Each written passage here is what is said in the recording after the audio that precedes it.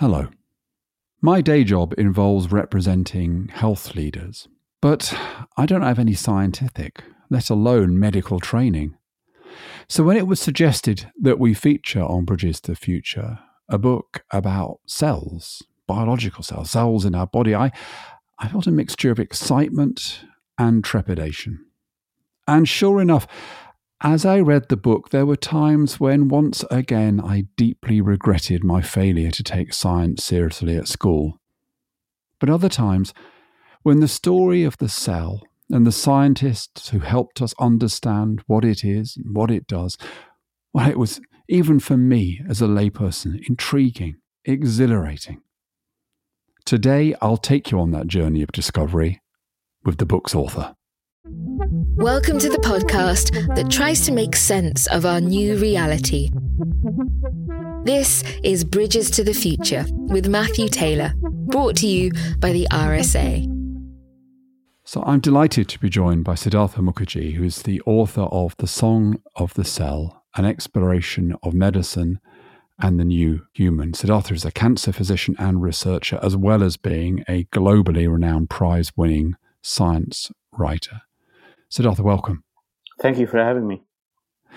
I'll start with a question we ask everybody. In your case, it might seem really obvious because this is the kind of book you write and the kind of book you're famous for writing. But nevertheless, why did you choose the cell as the next thing to write about? Well, the two previous books, the first book was The Emperor of All Maladies, a biography of cancer, and it was about cancer. The second book was about genetics and genomics, the discovery of the gene and the remarkable progress on genetics. And it felt natural in some ways to then climb the ladder, as it were, of life. The gene is a code, but without a cell, that code is lifeless. Genes are encoded by DNA, but DNA is a molecule. It's a lifeless molecule. It's an inert molecule. A cell enlivens the gene. In some ways, you could say that genes or DNA, the genome, is a score, and the cell is the musician that brings that score to life. The score itself is just a written code. And so it felt as if time was due to give the cell its due. That was one reason. And by the way, that's one reason why the book is called The Song of the Cell. The cell sings out, like a musician might, the score of DNA and the genome. But the other reason is, I think, just as interesting. And that's that, if you think about the three pillars of biological and medical sciences, biological and medical sciences have, for a long time, biologists were thought of as sort of, the lesser scientists. We were the people who would bring the physicists their coffee. But it turns out that biology has established its three pillars. The first pillar is evolution. Darwin and all the people who came after him really put that pillar in place.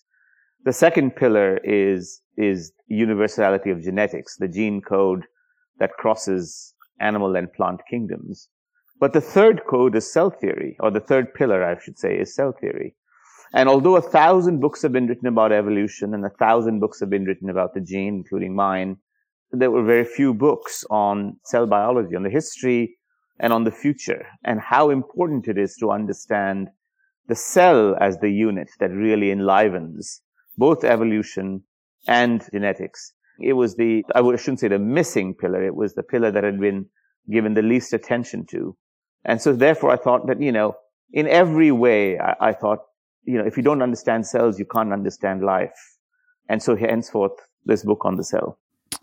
Yeah, and I'm very glad you did write it. It's a fantastic read. But when you talk about the book, or indeed, I guess, as a physician, when you talk to people about their conditions, what is it that the layperson doesn't get about cells? What is the most common kind of misconception in terms of people's kind of conceptual grasp of cells, do you find? I think the most common misconception that people have about cells is that they don't understand how extraordinarily diverse cells are.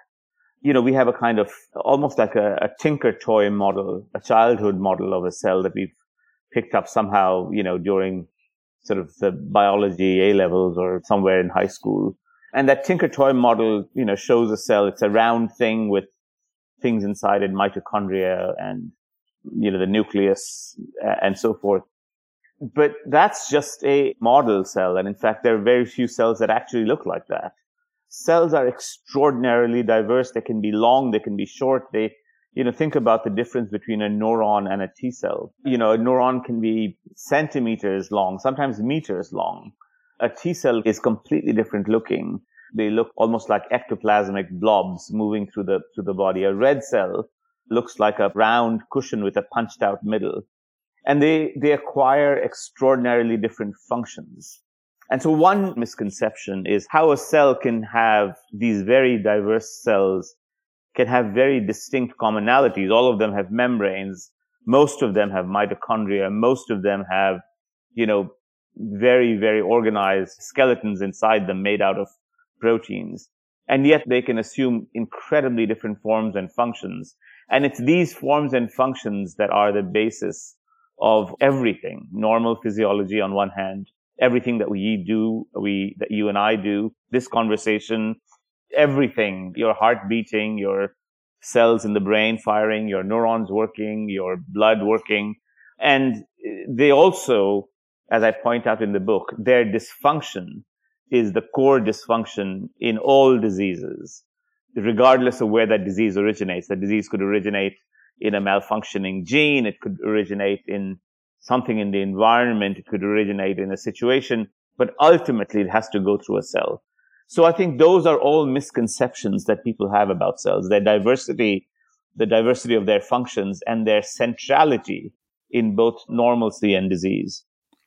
I want to come back to a couple of those ideas in a moment, Siddhartha, but before we do, quite a lot of the book is about the history of our scientific understanding of the cell. And I thought there were a couple of interesting themes there that struck me, one of which you refer to explicitly and the other which is, I guess, kind of implicit. So the first is the way that science moves in kind of these accelerated periods of discovery, and then very little happens for a long time. And then you get another accelerated period.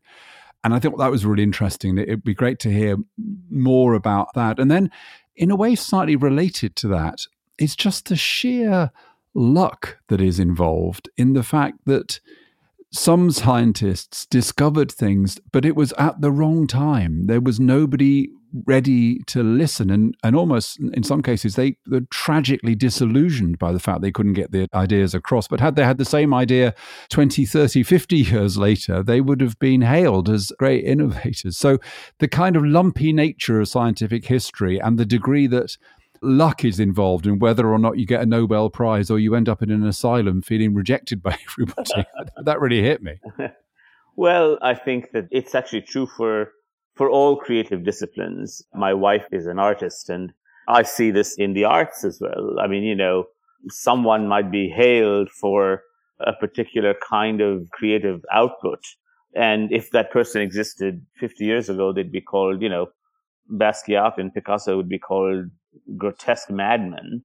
If they were painting in the 16th century, they would be, called crazy and put into asylums for trying to sell their paintings. So I think this is a common thread in creativity. It's the risk you take for being creative. It's the risk that you take for being in a creative profession.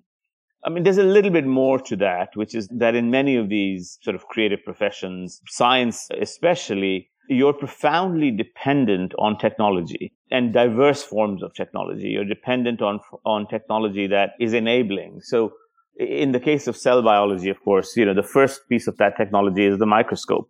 Without a microscope, you can't see cells. And you can claim, as people did before the invention of the microscope, you could claim that there were cells abstractly.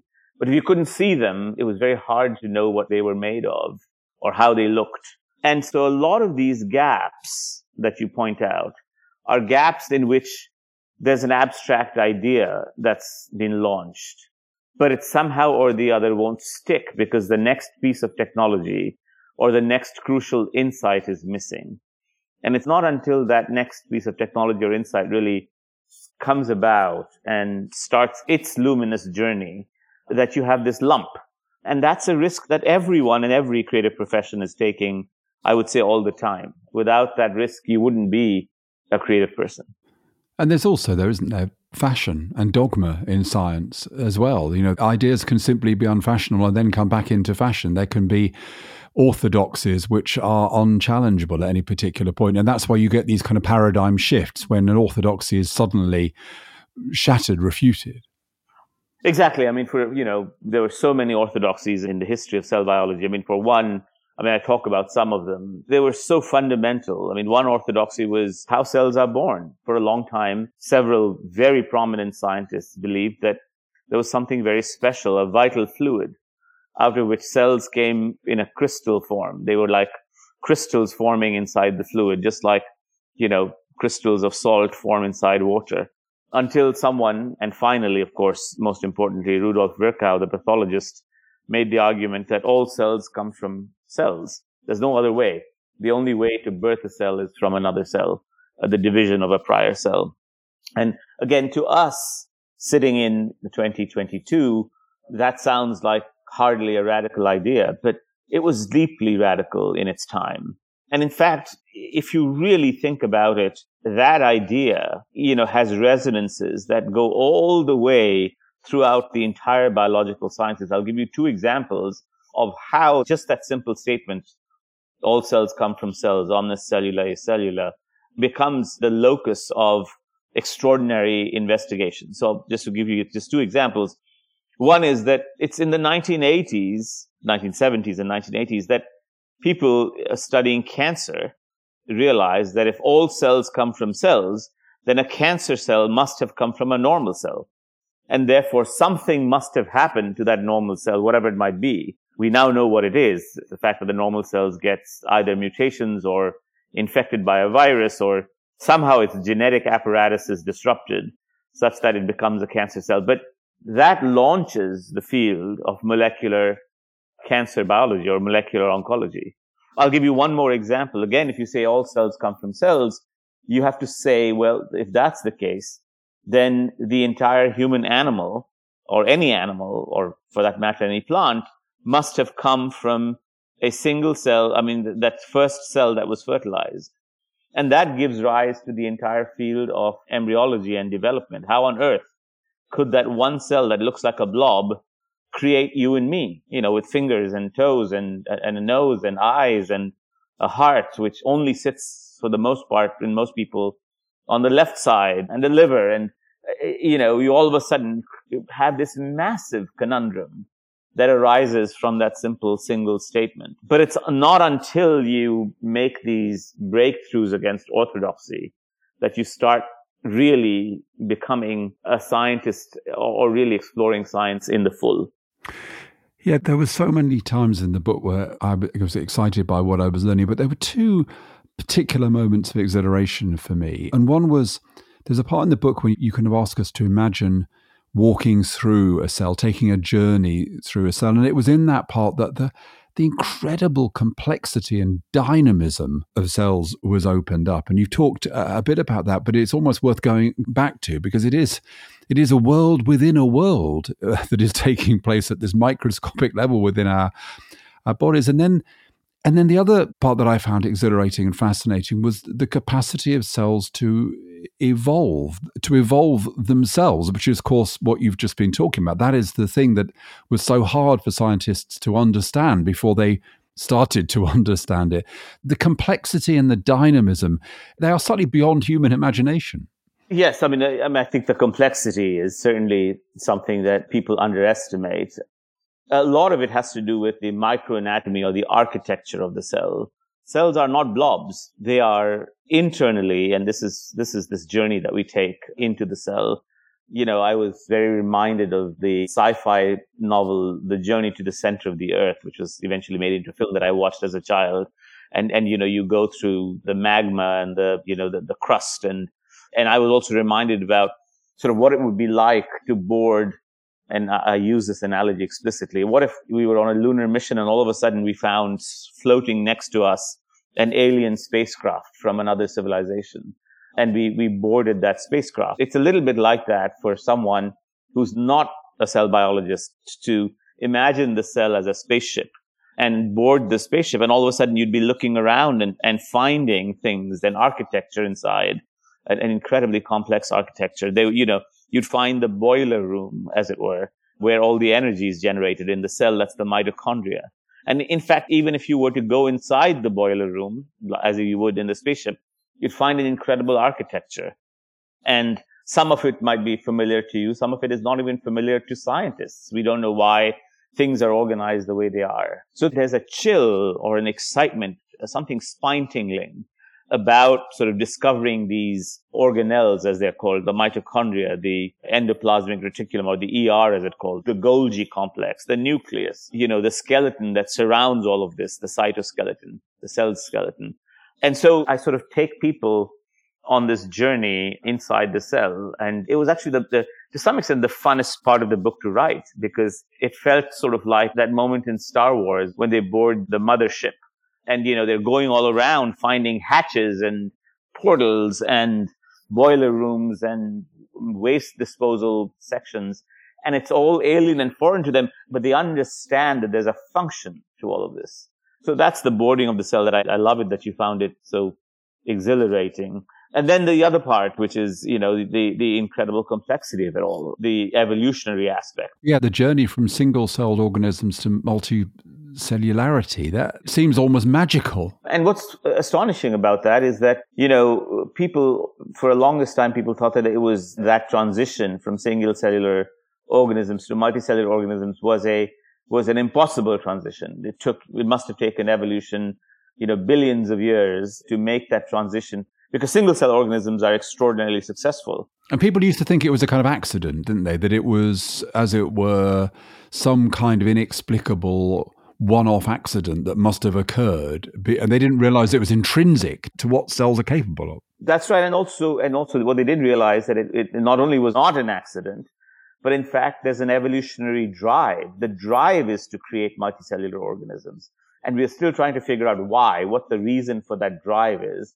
I mean, there are theories about the fact that they evolved to escape predators. But that drive is something that's very, very crucial and very important in the whole history.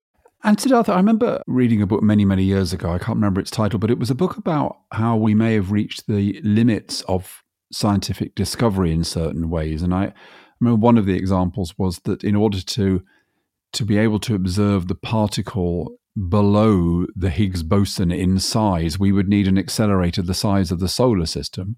What are the limits, do you think, to our knowledge about the cell? I'm going to come on in a moment to the impact of the cell on medicine, but in terms of what we can understand about what's going on when it gets down to the tiniest level, do you think there is any limit to what humans can understand about cells? I think we're far from that limit. I think there's lots and lots of things to be still discovered, things that we don't understand. I mean, in fact, yesterday we performed an experiment in the lab that doesn't make sense until you begin to think about the cell in a somewhat different way. I'm not going to go through the details of the experiment, but it was a completely unrelated experiment. We were working on making new kinds of proteins, and we suddenly realized that maybe the reason that project wasn't working the way it was supposed to work was because we had been missing something fundamental about the way cells make proteins. Now, the way cells make proteins was something that was, worked on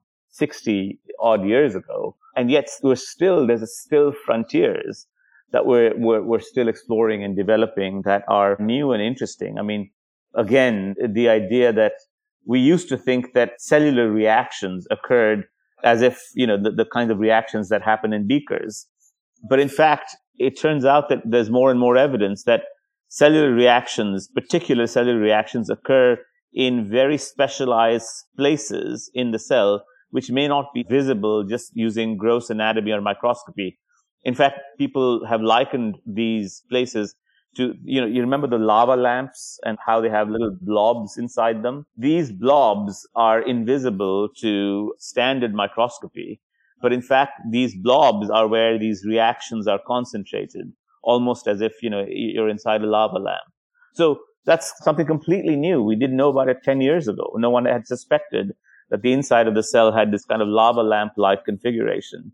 But that turns out to be more and more true. And so there's a lot more to be discovered in cell biology. We're not at the Higgs boson limit. Yeah, I guess I don't want to go beyond my limited scientific knowledge, but I suppose Isn't it extent to which what happens in cells has an emergent quality, in that it doesn't matter how much we know, we won't ever be able to entirely predict what will happen because of this kind of, as you say, the thing about a lava lamp is you can't predict what the next blob is going to look like. It has that kind of, even though you know everything that's in the lamp, even though you know all the components of it, still you can't predict how the liquids are going to form the next time the bubble goes to the top or to the bottom. Do you think there's an emergent quality to cells? That's why I guess what I'm talking about in terms of the limits of our knowledge. Well, I think there's certainly emergent qualities in all of science, and cell biology is true. It's important to make a distinction between predictable emergent qualities and unpredictable emergent qualities. Both can be true. There are predictable emergent qualities in the cell that we don't know about, but can be known. They're knowable. And again, think about sort of the shape of clouds versus predicting the weather. You can predict the weather without knowing the exact shapes of clouds. And to some extent, that's sort of where we are. There are predictable qualities, emergent qualities about the cell that we don't know about because we just haven't looked that deeply. And there'll be some qualities which, like the shape of clouds, will be unpredictable. And then you come to the question, and I know you were getting to it anyway, to the question of medicine, which ones of these predictable emergent qualities have an impact on medicine, and which one? Do we really need to know the shape of each cloud to predict the weather? No. Does it help to know the shape of each cloud? Maybe. And so, that's how science works. We try to understand in the transition between science and medicine, we try to understand if there are emergent qualities. We try to understand the predictable ones that have impact. And the other ones we leave alone. Maybe in the future, they will have impact. Maybe it'll be important 20 years from now to know the shape of clouds or the shape of the blob in the lava lamp. But for now, it doesn't seem to be important. But there are certainly predictable emergent qualities in the cell that are knowable and have importance in how we imagine sort of understanding and manipulating cells. And that's a big part of the story here. And one of the reasons why the book is so exciting is that you write the book in a sense as a kind of dialectic between what is being discovered in the laboratory, the way that the pure science is in a sense developing, but also the way in which this is applied. And it's a wonderful interaction because sometimes it is through the solving of concrete problems like infertility that science makes leaps forward. And sometimes it's because the science makes a leap forward that doctors are able to think about, well, let's try that out and see if that works. That interaction between the laboratory and the hospital, the consulting room, is a really big part of the story, isn't it? Absolutely. And there are two different kinds of minds at work when we talk about making of medicines or creating cellular medicines. There's one kind of mind that explores the basic sciences of cells and as what you call the emergent properties from those basic sciences, and really a separate kind of mind that takes those inputs, that takes those insights and converts them into medicines. And there's an overlap between them, but they're really different kinds of ways of thinking. And you talk towards the end of the book about the ethical dilemmas that are thrown up, particularly by processes such as gene editing, enormous potential in terms of, for example, inherited diseases, but also the danger of us entering into a kind of attempt to achieve perfection in human beings. And you talk about some of the kind of issues that are involved there. I'd like you to talk about that, but I'm also interested in, will the focus of research in cellular biology, will it enable us to make progress in things that matter to everyday people? I suppose, I was just talking the other day, as I said at the beginning, I work for an organization that works with the health service, and our organization that regulates medicines was just saying to some pharmaceutical companies, if only you would just invest and spend a bit more time working on the most common problems, some of the humdrum issues that leave people unable to enjoy their lives or unable to work.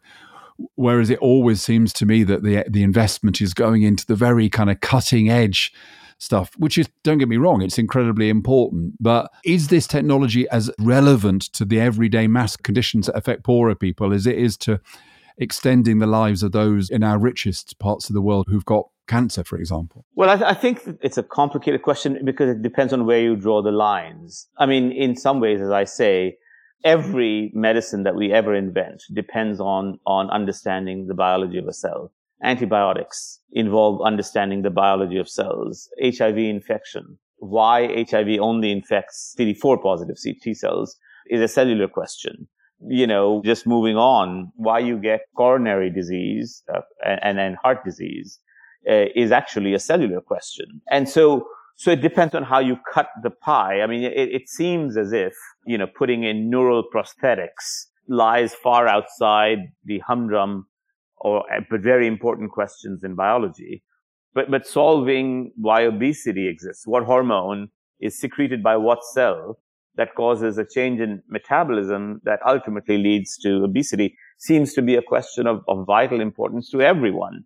And so these lines that people are drawing, I think, are arbitrary.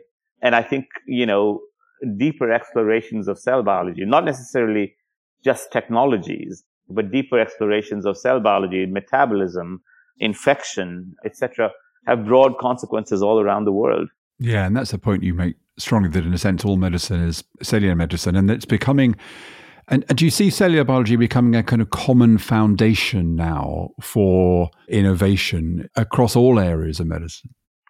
Well, to some extent it always was. I mean, I think we're just realizing it. And, Virchow's statement that all illness is cellular dysfunction was made in the late 1800s. And ever since the birth of cell theory and cellular pathology, we've always known that illness, whether it be infection, hypertension, cardiovascular disease, liver disease, HIV infection, are all ultimately related to the way cells interact with each other, and cells interact with viruses or microbes or the immune system and what it does to ourselves, to viruses. So I think, you could call it a new realization, but in fact, it's always been the case. And then finally, this ethical question, Siddhartha, which you do discuss. My sense is that you don't think that ethical concerns should get in the way of us discovering more, partly for the reasons that you've described, which is that discoveries in one area can have all sorts of implications for other areas. But you do want us to keep our kind of ethical antennae twitching, to be aware of the fact that there are going to be potentially some fairly major ethical issues raised in time. Oh, they're already being raised, and I talk about some of them. But remember that, I make a very important distinction in this book between disease and desire. Disease is linked to suffering. Desire is linked to enhancement, augmentation, becoming taller, becoming whatever you have it, however you want to change human behavior without the question of suffering. And, people have different beliefs on this. Dr. Henry Marsh, who I respect enormously, wrote a lovely review of my book in the New Statesman last week, in which he makes the argument that, we'll be fine, we'll be okay, that we can make these distinctions legally and morally, except at the far edges, we can make these distinctions legally and morally with a great deal of feasibility. I'm less sanguine about it, and then there are people in the middle. But the idea that there will be questions raised about gene therapy, and remember, gene therapy is really cell therapy. If you put the wrong gene in the wrong cell in the wrong time, you don't get any gene therapy. You just get nonsense. So I think these questions will be raised and will continue to be raised. Right now, I think when people have broken the boundaries, and I give an example of a scientist who went way too far in China, the reaction has been swift and a quick shutdown. But that may not be the case the next time around. So there's a kind of what you call, wiggling our antenna constantly and keeping abreast of the stewardship that we have of ourselves as humans, ourselves as compassionate humans, but also ourselves as humans who have a certain degree of intolerance to changing what humans are and will be and can be, is important, because I think those ideas are essential as we move forward. Well, Siddhartha, thank you for writing the book, and thank you for joining me on Bridges to the Future. It's been a fantastic conversation. Great. Thank you. The book is The Song of the Cell, in case anyone wants to remember it. And I thank you for having me on the podcast.